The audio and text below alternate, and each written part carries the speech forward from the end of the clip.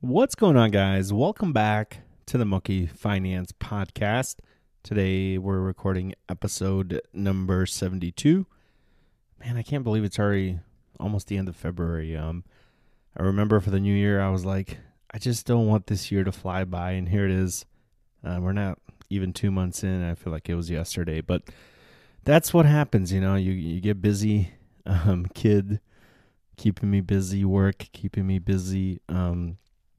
It's fun to finally sit down and set some time aside to record this podcast.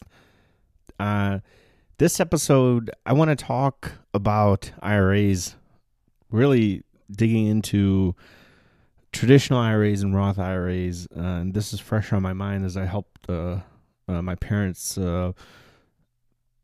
take a little bit of a tax break and setting them up with traditional IRAs. But I want to explain the differences between the two IRAs, when it's beneficial to invest in one versus the other. I feel like this is a very popular question I get on the YouTube channel.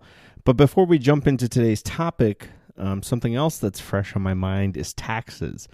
I just filed my 2022 taxes last weekend, and bad news to report on the income front. This year, or last year, 2022, as a household, our adjusted income was $75,000. That's an all-time low.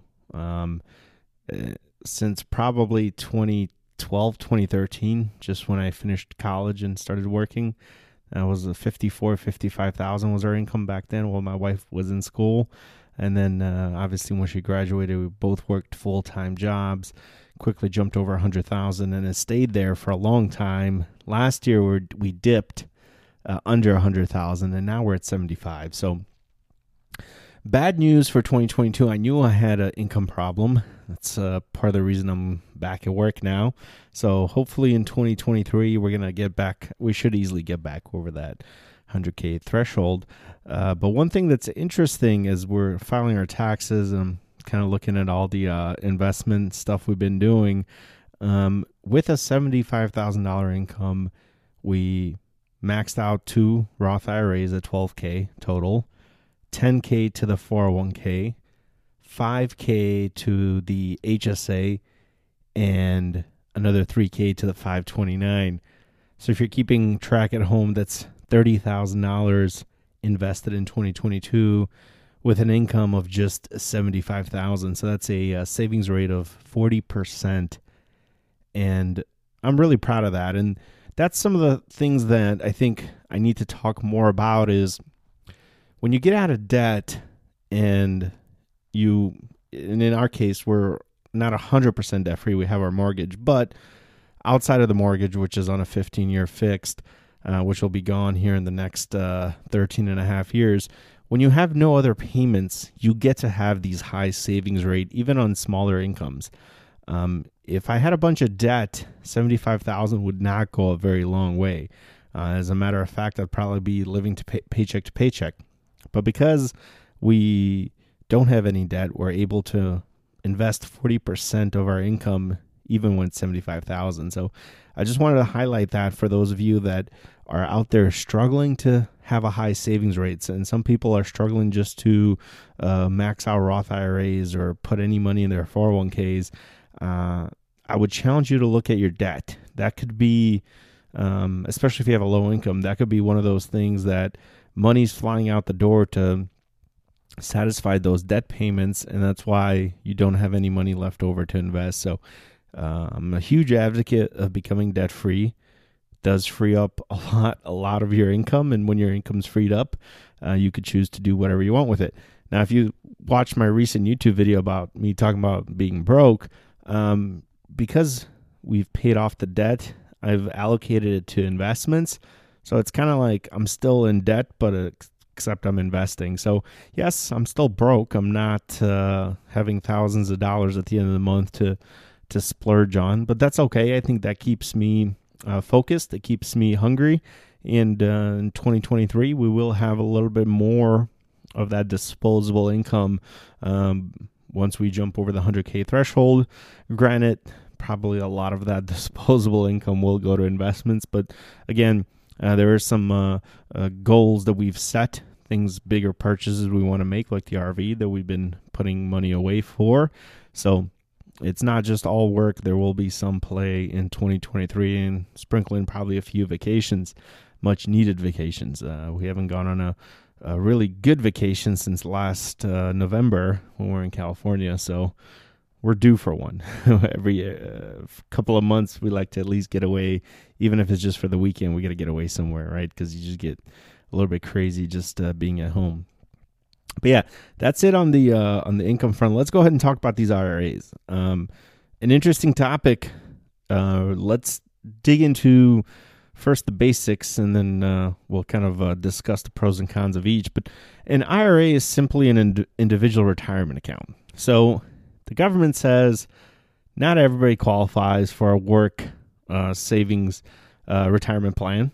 Some of you might work for employers that are so small they don't offer it.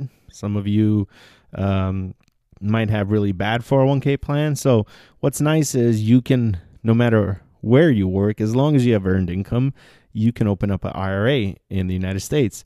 And with that IRA, you have two choices. You have a traditional, which is the pre-tax option. And what that simply means is you take money from earned income and you put it in there, and you get a tax break on the front end of it. So a good example, let's say our income $75,000. We each maxed out a traditional IRA instead of our Roths. We would then have a $12,000 deduction off our income, which would obviously bring our tax due much lower because we would have a tax break on that. In there, it would grow tax deferred. So all the money that's in there, that's earning dividends, that's compounding, you don't pay any taxes on it until one of two scenarios. Either you reach the retirement age and you start pulling from that account, then whatever you pull out will have taxes due at whatever your ordinary income tax rate is at that point. So the idea behind the traditional IRA is for folks who, one, don't have a employer sponsored 401k or don't invest in one. They get to take the tax write-off. They're typically higher income earners. They take the tax write-off in the front end, like I just helped set up with my parents.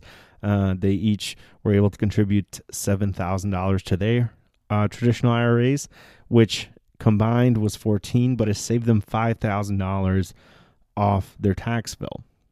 And they're high income earners now. The idea is in retirement, they're not going to be making this income. It's going to be substantially less, which will bump them down from the 28 or 30% tax bracket they're in. It'll bump them down to the 12% tax bracket. And at the 12% tax bracket, it's much more manageable for them than to pull, say, $100K out, owe $12,000 in taxes, and live off the 88, versus having a much, much higher tax bill now. Now, there is a way that they can still contribute to a Roth IRA, a backdoor Roth IRA option, which would mean they lose the tax break today, but then their money grows tax-free, which is something we considered as well. But based off the advice of their CPA, the traditional IRA was the better option. Save them more now in their higher income years, which I agree with. It makes sense. There is a time where it makes sense, and in their case, it made sense. Now, again, they also have the option when their income is much less to do Roth conversions and a little more of a complex strategy. But the gist of it is you take the tax break now, and it's a double tax advantage. You take the tax break, and your money is growing tax deferred, meaning you're not paying any taxes on those dividends or on that growth until you pull it out. Another downside of a traditional, outside of the fact that you have to pay taxes when you pull it out, is the RMDs. So RMDs stand for Required Minimum Distributions, and I believe this year the IRS might have raised it to 73.5 is when they force you to take some money out. What all that is, there's a table to calculate how much you have to take out, but it's the minimum that you would have to withdraw from your traditional IRA every year. And it starts, like I said, at 73.5. It's basically the government saying, hey, it's time to pay me and I want my money. So they force you to do that. With the Roth IRA, there is no RMD. So Roth IRAs are really good for passing money from generation to generation, and also basically playing around with your income in retirement, which I'll get a little bit more into in depth with that once I discuss Roth IRAs. So that's the traditional IRA. You can open up a traditional IRA with any of the big brokerage houses, Vanguard, Fidelity, Charles Schwab. They're all great. And what's also nice with an IRA that you sometimes don't have the same benefit of a 401k is usually you have a broad range of investment options. And sometimes that's a bad thing, right? Sometimes people invest in the wrong thing when they're giving too many choices. But in all three of those brokerages that I mentioned, they all have low-cost, broadly diversified index funds. So you can set up an index strategy, and chances are whatever brokerage you use, they're going to have low-cost options to invest. And that's a great thing. Another great thing with the IRA is when you switch jobs, you don't switch IRAs. Those are tied to you, the individual, not to your employer. So you can work for any employer as long as you have earned income. You can continue to contribute to your IRA. Let's talk about the Roth option. The Roth option is something me and my wife utilize. On the flip side, me and my wife are on the 12% tax bracket. So we don't pay that much in taxes. And we figured, well, it makes more sense to take the tax hit on our income now and tie that up in the Roth IRA and have it grow tax free, right? And the reason it's double tax advantage is you do pay taxes on the front end, so there's no advantage to having a Roth IRA on the front end, but it grows tax free. And when you go pull it out, you don't pay any taxes on it. That's where the double tax advantage comes in with the Roth IRA. Anybody that is in the 12% tax bracket easily qualifies for a Roth IRA. Once your income starts getting up, if you're a married household, I think it's 208. They might have raised it to 215, but somewhere around there is when then the threshold is hit where you no longer qualify directly for a Roth IRA. You might have to do the backdoor option, which again, if you're younger, I think it would make more sense to do the backdoor Roth option, because then you have a long runway of 30 plus years or 25 plus years of that tax-free growth, versus if you're older, you don't have much of a runway as far as how much you can benefit from tax-free growth. So it might make more sense to do the traditional IRA if you get to write off 5 or 6K from your taxes. And then in that short runway, it still grows tax deferred. So you're still not on the hook for the taxes until you decide to pull it out. Now, one thing that I want to mention is, as far as the superiority, which account is better, 9 times out of 10, the Roth IRA is better. And the reason it's better is you can have $1 million in a traditional IRA and you can have $1 million in a Roth IRA. At the end, in the traditional, depending on your income, you might only have $750,000 or you might only have $850,000. You don't have the full $1 million. It's very advantageous that if you're able to put in 6K into the IRA, and this is the big if, right? The idea is with the traditional, you get to technically put in more money, if not in the IRA, but in like a 401k, because it's growing or it's coming in before your taxes. So let's say if you have a 401k traditional setup and you put in 15%, well, that 15% is going to be much higher than if you had a Roth 401k at 15%, because that 15% is coming in after tax, right? So they're two different amounts. So yes, you get to, with the traditional, you get to invest more upfront.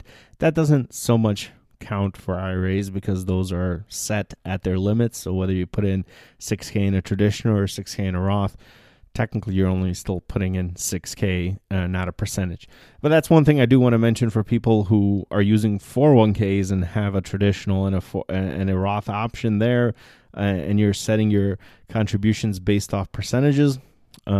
If it takes a lot less money up front to invest in a traditional 401k at 15% than a Roth 401k, because of the fact that pre-tax money is just much higher. When you're putting in the Roth, you're putting in after-tax dollars, which means way more money needs to come out of your paycheck to suffice that.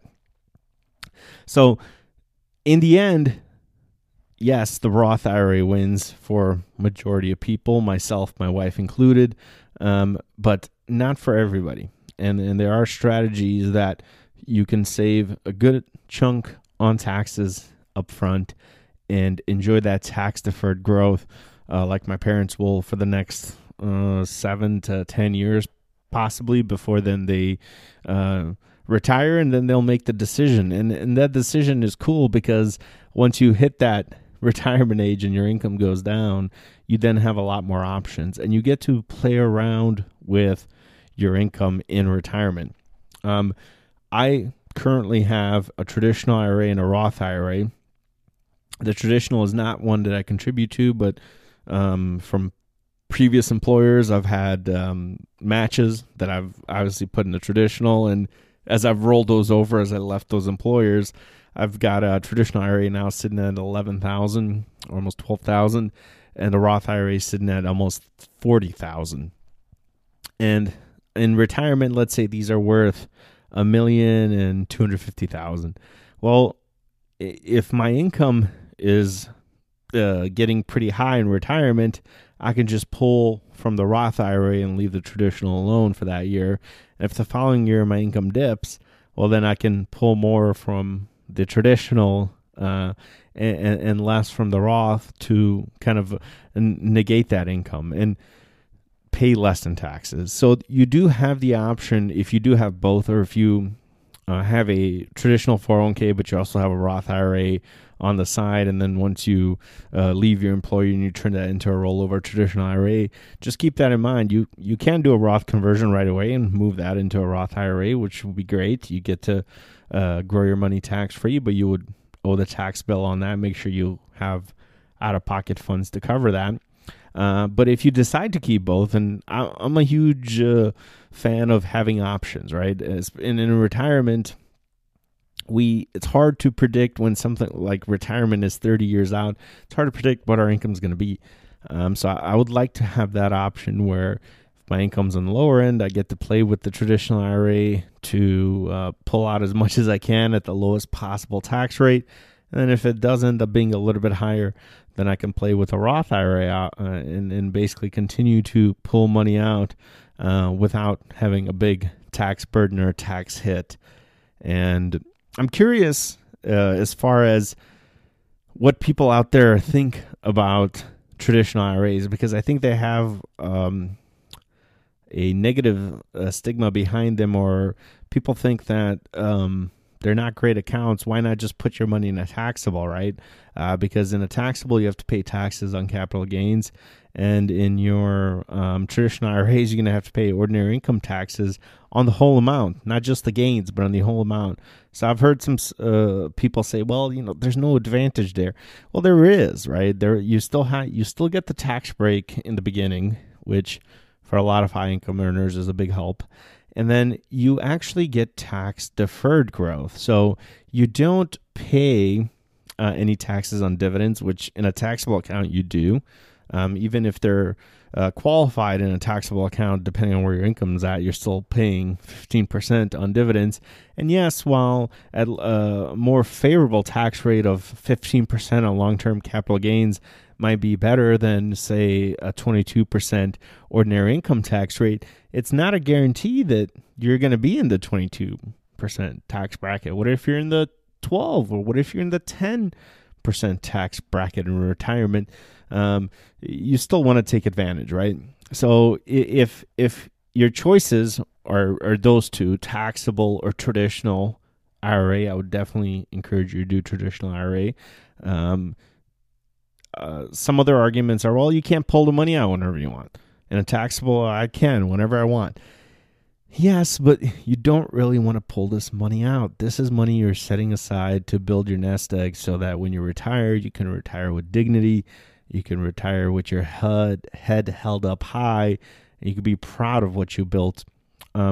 Chances are with a taxable, even in a taxable that's earmarked for retirement, as I'm speaking from experience, I had a taxable account that I earmarked for early retirement. It's gone. It's at zero, right? It's easy to spend that money. It's just a sort of a flip of a switch, and it goes from, this is early retirement money to this is a truck fund, emergency fund, RV fund, European vacation fund. It's all kinds of funds, right? So keep that in mind.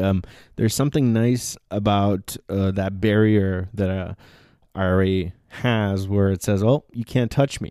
Can't touch me until you're 59 and a half, essentially 60 years old. Now, one other thing I want to mention, this actually came up in our Discord. I think he was listening to, forgot those two financial advisors. I forgot the name of their show, but he was listening to them, and they started talking about, yes, you can use your Roth as an emergency fund. And it's true, you can. There is a provision. I hate to talk about this because I don't want people to know about this, but there is such a thing that, so if you've had a Roth IRA for 5 years or more, all the contributions you made in there, you can pull them out without any penalties, without any taxes. Just the contributions, not the gains, but the contributions. I would never want anybody to do this, but if you were in a pinch, you could. If some kind of catastrophic life event happened, you can use a Roth IRA like an emergency fund.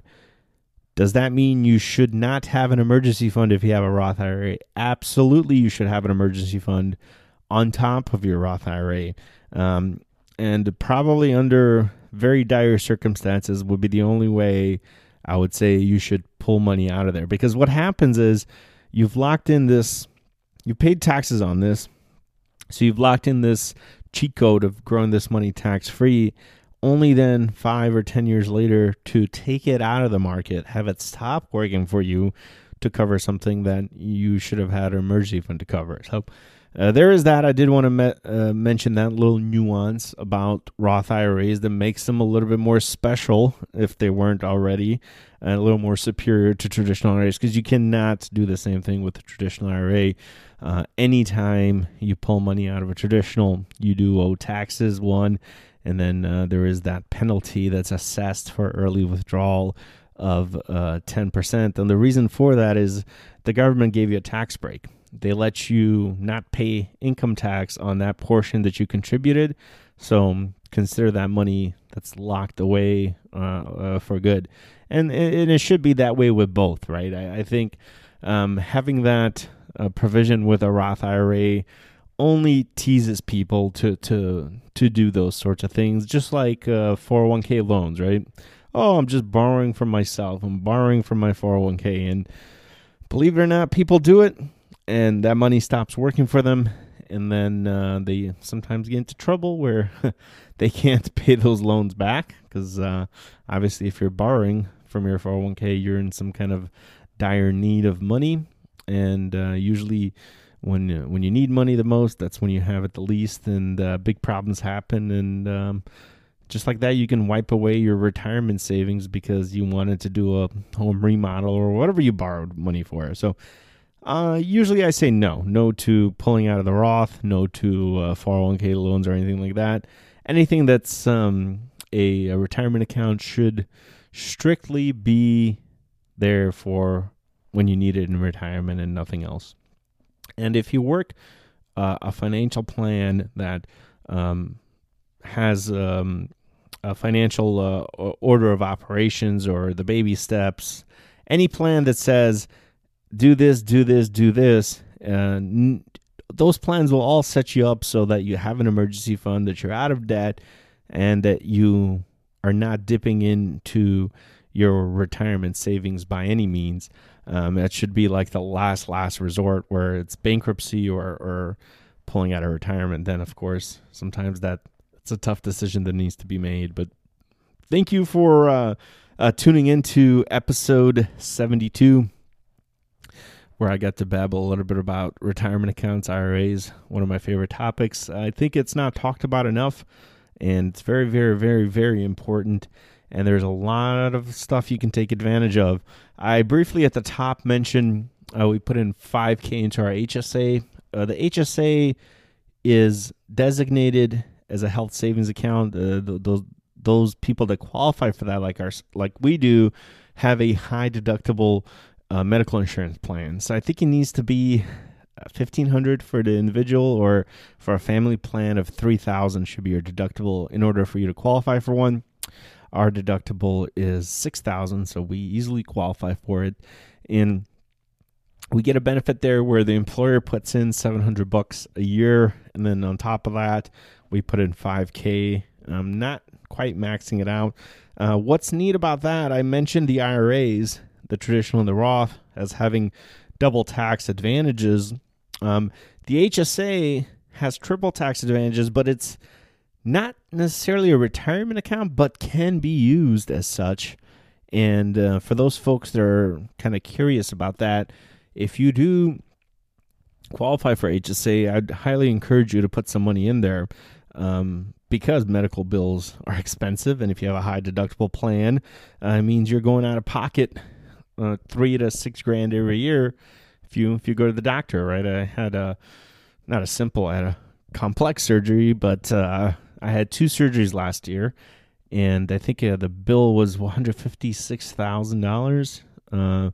We hit our deductible right away. We hit our max out of pocket, and I paid for that through the HSA, and still had money left over in there because we've been kind of overfunding it, expecting as we get older, certain medical things will pop up. But what's interesting about the HSA is you put in pre-tax money like a traditional IRA, so you get the tax write-off. And then if you use it for qualifying medical expenses, it gets used tax-free, which is cool too, because then you're essentially paying your medical bills with pre-tax money, and you never owe taxes on that money. So you get the write-off in the beginning, and you get to pull it out and use it without paying any taxes. Now, some people are either very healthy or they have a separate cash savings for their medical bills, and they choose to treat their HSA like a third retirement account. And you can do this, and if you hold on to it long enough, what happens is it turns into a retirement account. So you get to put in pre-tax money. You get to have it grow tax-free, as long as you're not pulling it out, or if you're using it for qualified medical expenses. But then once you reach age 65, and let's say you're very healthy, and you didn't want to pull all your money out of your HSA, even if you have Medicare. I should say once you have Medicare, you have to stop funding your HSA, but you don't have to then sell everything out of your HSA. You can keep your HSA invested, and it could be like a third retirement account that grows tax-free, which, again, triple tax benefits there. Pre-tax money coming in, it grows tax-free, and it's tax-free when you pull it out if you use it for qualified medical expenses, or above the age of 65, you can pretty much use it for past medical bills. If you have receipts, you can pull, say you want to buy a $20,000 car, and you've been paying all your medical bills out of pocket. You pull $20,000 out of your HSA, and you say, well, I have all these receipts here over the last couple of years that add up to $20,000, and this is what I'm using this money for, to pay these medical bills, even though you just use it to buy a new car tax-free. So there's a hack for you. A little more complex stuff there. I'm not going to get into this podcast, but just wanted to give you some ideas about IRAs.